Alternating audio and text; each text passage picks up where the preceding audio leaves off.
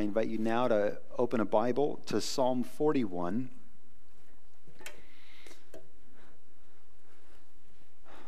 As a church family, we have been working through the Psalms, one psalm a Sunday, and so here we are, the second Sunday of October, the 41st Sunday of 2023, and we're reading Psalm 41. Some of you in your Bibles will also have a notation that this is the last psalm in a book, that the final editors of the Psalms arranged them in such a way that there are 5 books that then make up the 150 Psalms. And so coming to Psalm 41, we are coming to the end of the first book of the Psalms. And this is what it reads. Blessed is the one who considers the poor. In the day of trouble, the Lord delivers him. The Lord protects him and keeps him alive. He is called blessed in the land. You do not give him up to the will of his enemies. The Lord sustains him on his sickbed. In his illness, you restore him to full health. As for me, I said, O Lord, be gracious to me. Heal me, for I have sinned against you. My enemies say of me in malice, when will he die and his name perish? And when one comes to see me, he utters empty words, and while his heart gathers iniquity, when he goes out, he tells it abroad, and all who hate me whisper together about me. They imagine the worst for me. They say, a deadly thing is poured out on him. He will not rise again from where he lies. Even my close friend, in whom I trusted, who ate my bread, has lifted his heel against me. But you, O Lord, be gracious to me and raise me up, that I may repay them. By this I know that you will delight in me. My enemy will not shout in triumph over me, but you have upheld me because of my integrity and set me in your presence forever. Blessed be the Lord, the God of Israel, from everlasting to everlasting. Amen and amen. And so that concludes Psalm 41 and the first book of the Psalms. This opening phrase, blessed is the one who considers the poor. Blessed is the one who gives careful thought and attention with a desire for action and to aid and assist the poor, is a way we could sort of expand that first verse. But Jesus expands it even further by telling a story that if we were to ask ourselves, well, what would it look like to consider the poor? Jesus tells in the Gospel of Luke an amazing story that I invite you to turn to if you haven't put your Bible away, and if you have, you can pull it back out. Hopefully it's not far away. But Luke chapter 10, Jesus tells a story of somebody who uniquely considers a poor person in front of him. And we'll begin reading in verse 25 of Luke chapter 10. If you're using a Bible there in the pew, this is on page 816. And it reads, And behold, a lawyer stood up to put him to the test, saying, Teacher, what shall I do to inherit eternal life? And he said to him, What is written in the law? How do you read it? And he answered, Well, you shall love the Lord your God with all your heart, and with all your soul, and with all your strength, and with all your mind, and your neighbor as yourself. And he said to him, You've answered correctly. Do this, and you will live. But he, desiring to justify himself, said to Jesus, And who is my neighbor? And Jesus replied, A man was going down from Jerusalem to Jericho, and he fell among robbers, who stripped him and beat him and departed, leaving him half dead. Now by chance, a priest was going down that road, and when he saw him, he passed by on the other side. So likewise, a Levite, when he came to the place and saw him, passed by on the other side. But a Samaritan, as he journeyed, came to where he was, and when he saw him, he had compassion. He went to him and bound up his wounds, pouring on oil and wine, and then he set him on his own animal and brought him to an inn and took care of him. And the next day he took out 2 denarii and gave them to the innkeeper, saying, Take care of him, and whatever more you spend, I will repay you when I come back. which of these three do you think proved to be a neighbor to him who fell among the robbers? And he said, the one who showed him mercy. And Jesus said to him, you go and do likewise. So here's a story, a simple story, where Jesus is contrasting different responses to someone who has had poverty come upon him. An ordinary man, we don't know much about him. Jesus doesn't elaborate, just sort of anyone, it could have been anyone, was going down from Jerusalem to Jericho and gets robbed and beaten and then left.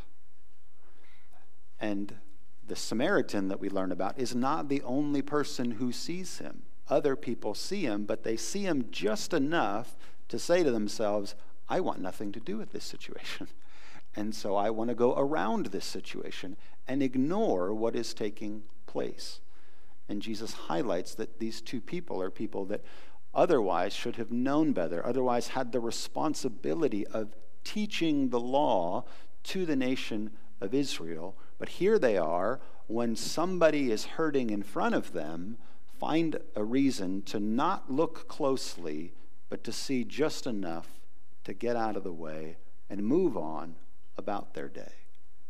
But the Samaritan sees or considers the poor person in a deeper light, considers him to the point of having compassion on him. And the compassion is not just with words, but the compassion follows up with actions, with this tending to him in direct care, and then getting him to a safe place, and then generously giving of money so that when he now has to go, somebody else can keep caring for him. And then the promise that if that isn't even enough, he'll come back later and make sure there's even more that would be paid to take care of this particularly poor man.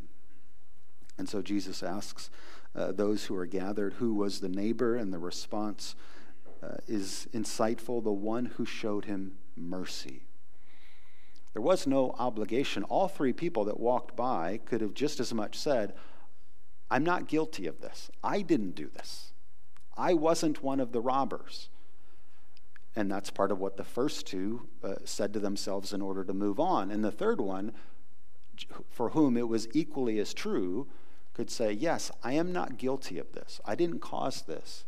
But this person is hurting. So I'm not just thinking about myself in this scenario. I'm looking at them and I'm saying, what do they need in this moment when hard times have come upon them? They need somebody who will show them mercy, somebody who will go out of their way to do for them what they cannot do for themselves.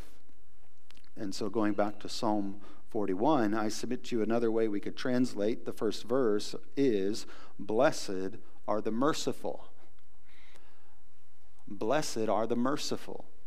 Blessed is the one who is merciful. Blessed is the one who considers the poor in such a way that they don't run from it, they don't ignore it, they give it time, thought, and attention, with a desire then for action to actually help those who are poor, to do something for them. And this is only in this first book of the Psalms, the third psalm to begin with this phrase of blessed are the. Psalm 1 opened with blessed are those who do not follow the way of the wicked, but who delight in the law of the Lord. Psalm 32, blessed are those whose sins are forgiven. And now Psalm 41, blessed are those who are merciful. So, and I believe they go together, that those who really study the law know that, one, they don't themselves measure up to it perfectly, and they're blessed when they know that God provides forgiveness for them. And they know that they're blessed when they extend mercy to those who do not deserve it. That you're really getting what you're supposed to get out of the study of the law when you're drawn to a place where you recognize that there is blessing in the forgiveness of your own sins, and there is blessing in the opportunities you have to serve other people, to not think about yourself, but to actually help them for what they need. Most of us, our natural default is selfishness. To get more of what we want out of life rather than to think of the needs around us. Recently, so it's a new rhythm for us. We had homeschooled all of our kids up until now this year, and now our oldest is in school, in middle school at 5th grade for the first time. So I have a new rhythm every morning of having to pack lunch. I never had to pack lunch at 6:30 in the morning up until now, and so now I have to, at 6:30, think about 12:30 and what might still taste good or look good and stuff. And so I think I've learned it reasonably well, and it's coming together. But I was given a gift of some cookies that were like a perfect small size that I thought would just, one, they'd fit in the container that we have for Levi's lunch box. And so I was giving him 2 of these cookies that were from Croatia. They're like thin little wafers with a little bit of vanilla and a little bit of chocolate. They don't make a ton of mess, and they're kind of light to eat. And so I was giving him 2 of those each day. And plenty of times, like, he'd come home and his whole lunch wouldn't be eaten. But you know what was always eaten? The cookies were always eaten. Like, there might have been half of a sandwich left or half of the fruit left or half, but somehow there was always enough time to eat the dessert. Well, then at one point he's like, could I get a 3rd cookie? And I pretty quickly went to, are you kidding me? Like, we're still working on eating everything you're supposed to eat, and here you are asking for something else for yourself. And then he says, yeah, because I sit with 2 friends now every day, and I can only give them each a half a cookie. And I was like, what? He says, yeah, I give them each a half a cookie, and so I have one. So if you gave me a 3rd one, then we could each all have one. And then I felt immediately rebuked, because my thought was, you're asking for this because you want something out of this. You want more of something. It wasn't even on my radar that you want more because you want to give more. And now there's a 4th guy that sits at the table. So now there's 4 cookies in his lunch every day so that each of them get one. But that's the kind of thing that in my heart, when I heard that there was this desire to do that, yeah, there is a blessing in sharing the good things that we are given. And so back to Psalm 41, if we're just taking what Jesus said in the Sermon on the Mount, blessed are the merciful, for they shall receive mercy. That's point number 2. Blessed are the merciful, for they shall receive mercy. David says, blessed is the one who considers the poor, for in the day of trouble the Lord delivers him. He's not talking about the poor anymore. He's talking about the blessed one who considers the poor. And everything else he says in the next 3 verses. So the one who lives his life full of mercy toward others will, when they face a day of trouble, find themselves delivered. The Lord protects him and keeps him alive. He's called blessed in the land. You do not give him up to the will of his enemies. The Lord sustains him on his sickbed. In his illness, you restore him to full health. So one, it also highlights for us that even in living according to God's will, in loving his law, in the blessing of forgiveness, and in extending mercy, this psalm is saying we will still experience all of these things. And so this isn't a transaction that if we do these things, then what God promises is that we'll never go through hard times. No, even the blessed one will experience a day of trouble, will experience enemies around him, will be in a sick bed and struggling with illness. This will still come upon them. And this is part of why Jesus told the story the way he did. All throughout Scripture is an awareness that hard times can come upon any of us almost instantly. Catastrophe could happen to anybody. So we should never look at anybody and think, oh, they have so much money, or they have so many friends, or they have so much this, that they're just never going to go through anything difficult. We have many people in Scripture who would raise their hands, like Job, like Naomi, and others who would say, if you don't think times can get hard, let me tell you about how times can get hard, how you can experience trouble. Jesus said, in this world you will have trouble. And so those times of trouble can come. And so every one of us, no matter how smart we think we are, or how well we've saved or provided for ourselves or for others, we will all be in a position at times where we need the mercy of other people in our lives. We need them to be gracious to us. like hopefully we've been gracious to other people. And so we will need to receive mercy. We will need to be open ourselves to the generosity of other people toward us. And there's something about our pride that, one, can be very selfish and only want things for ourselves, but also in pride can resist being open and honest about our needs in asking people for help, in inviting people in to take care of us, and just to acknowledge we need mercy right now. We need kindness from other people.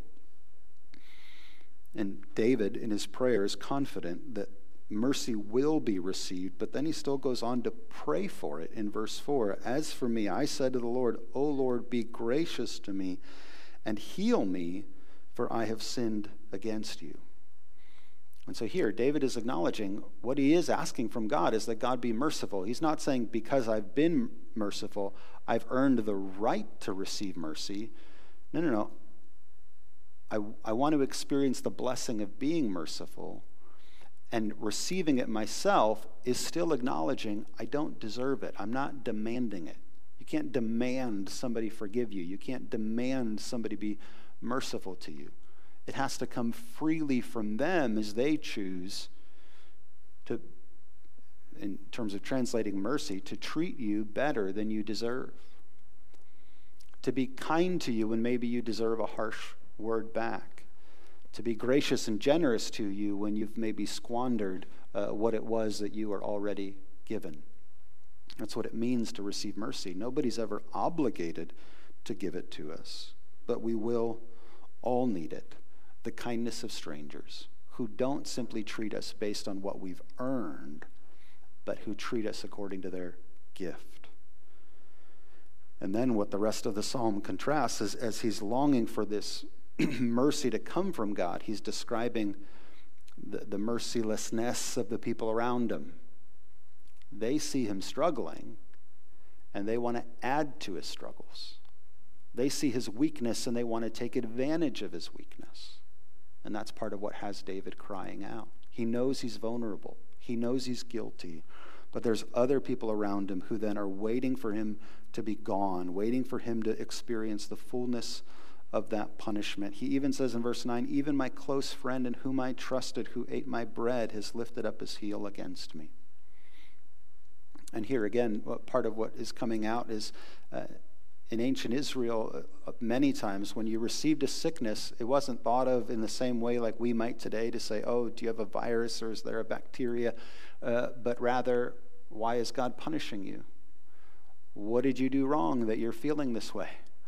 And so not just enemies would wonder what was going on, but even sometimes people who walked closely with you might say, well, what did you do and what is God doing to you? And maybe I should get a few steps further away from you because this is happening to you. And so David experienced an incredible isolation and a lack of mercy from the people around him. At home this morning, two of our younger kids are coughing, and so they're not here today, and so they were reading Psalm 41 together, and just in the reading of it out loud, our middle son was like, wait a minute, is this David writing or is this Jesus talking?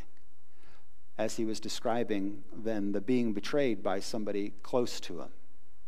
I said, well, that's a really insightful question, but yes, this is David writing, many, many generations before Jesus, but we call Jesus the son of David because biologically he's connected to him, but also because many of the Psalms and what we hear is what Jesus himself experienced. That in his time of suffering, one, his close confidant in Judas, who was one of the disciples, betrayed him. As even those closer to him, like Peter, saw what was happening to him, they were afraid to associate with him. And said, no, I don't know him, or I'm not one of his followers.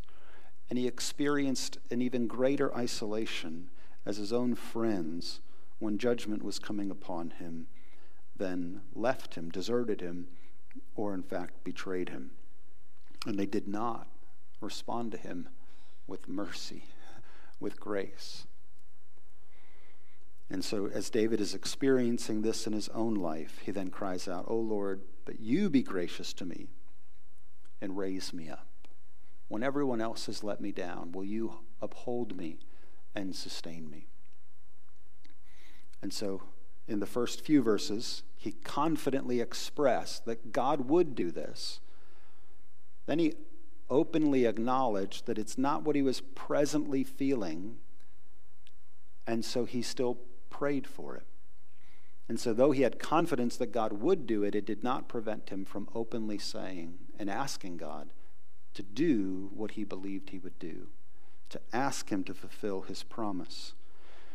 And that's a good reminder for us as well. We can't take the things that we know about God as an excuse to then say, well, I don't even really need to pray about that. I don't even really need to be open about it.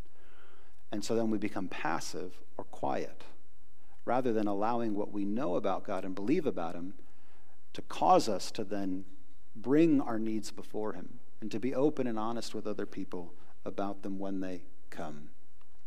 And then the last thing we hear is David is so confident that he ends, though he's going through such hard times, ultimately with a benediction. In verse 13 he says, "Blessed be the Lord, the God of Israel, from everlasting to everlasting. Amen and amen." And if you then take the end of this book of the Psalms with all of them, one of the ways that you discover that you're at the end of one of the books, if it isn't marked for you, is the way in which this benediction comes about. So the last psalm in each book, I'll just go through this quickly. I won't ask you to turn there, but Psalm 41, 72, 89, and 106. This is how they read. "Blessed be the Lord, the God of Israel, from everlasting to everlasting. Amen and amen." Psalm 72, "Blessed be the Lord, the God of Israel, who alone does wondrous things. Blessed be his glorious name forever. May the whole earth be filled with his glory. Amen and amen." Psalm 89, 52, "Blessed be the Lord forever. Amen and amen." Psalm 106, "Blessed be the Lord, the God of Israel, from everlasting to everlasting. And let all the people say, Amen, and praise the Lord." And then the way the book of Psalms ends is with the last four Psalms all being a bless the Lord, praise the Lord, all of his creation. And part of what we're blessing God for, when we especially come to Psalm 41, is that we acknowledge that he's the most merciful one. Blessed is our merciful God, and he has been revealed as the merciful God from the very beginning. This isn't something that we come to know about him only in the New Testament because of Jesus, but this is actually how the children of Israel have understood him from the beginning. In Exodus chapter 34, in verse 6, Moses has given the 10 Commandments. The people have been rebellious, and he's actually had to make new tablets of them in his frustration over them. But then he reminds them of who God is and why it is that he can be trusted in Exodus 34. This is picking it up in verse 4. It says, "So Moses cut 2 tablets of stone like the first, and he rose early in the morning and went up on Mount Sinai as the Lord had commanded him, and took in his hand 2 tablets of stone.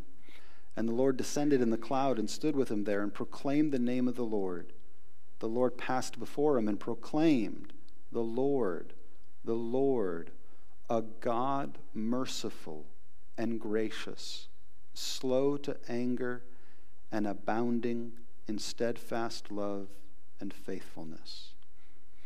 The Lord, merciful and gracious. The first descriptive word about him, that he's merciful. For the children of Israel in their worship, what they had inside of the temple as a representation of God's presence was then within the Holy of Holies, the Ark of the Covenant, and then on the top of the Ark, a space left with no image on it that was named the mercy seat. What should we call the place where God's presence dwells? The mercy seat. He is the merciful God who is gracious and slow to anger. His presence among us is a reflection of his mercy. And it's because of that mercy that he sent his Son for each and every one of us. Because if he wasn't already merciful and already willing to treat us better than we deserve, then he never would have sent Jesus to suffer for our sins, to set us free. And so we are blessed as we consider the poor and hurting, because our God, as Mark opened our worship this morning, quoting from Psalm 102, he is the one who first looked down upon us. And in our weakness, in our sin, in our suffering, he had mercy for us. And in his mercy, he's given himself to each and every one of us. And so we should be able to say, like David, may he be blessed, he, the one who's been merciful from everlasting to everlasting. Amen and amen. Let's pray. Heavenly Father, we thank you for your word and its reminder that there is a goodness, not in running from those who are hurting, not in running from those who are weak and in pain, but in allowing you to move us to action, to be an extension of your grace and goodness and mercy, and to bring healing and health and wholeness and restoration to those who are hurting. We thank you that you do that for each and every one of us, that you are the one who is our shepherd, who leads us by your voice and who guides us by your wisdom, who restores us by your grace. We grieve that in your own suffering for us, that you were surrounded by enemies, that those close to you, even themselves, deserted you. But we thank you that you continued in your Father's plan so that we could know mercy in a way that just humbles us beyond words. But we acknowledge that you are God, that you are glorious, that you are worthy of all praise from everlasting to everlasting. And we pray that you would help us to become more like you, to trust you in our own obedience, that real blessing is found in loving other people like you love us. We pray this in Jesus' name. Amen.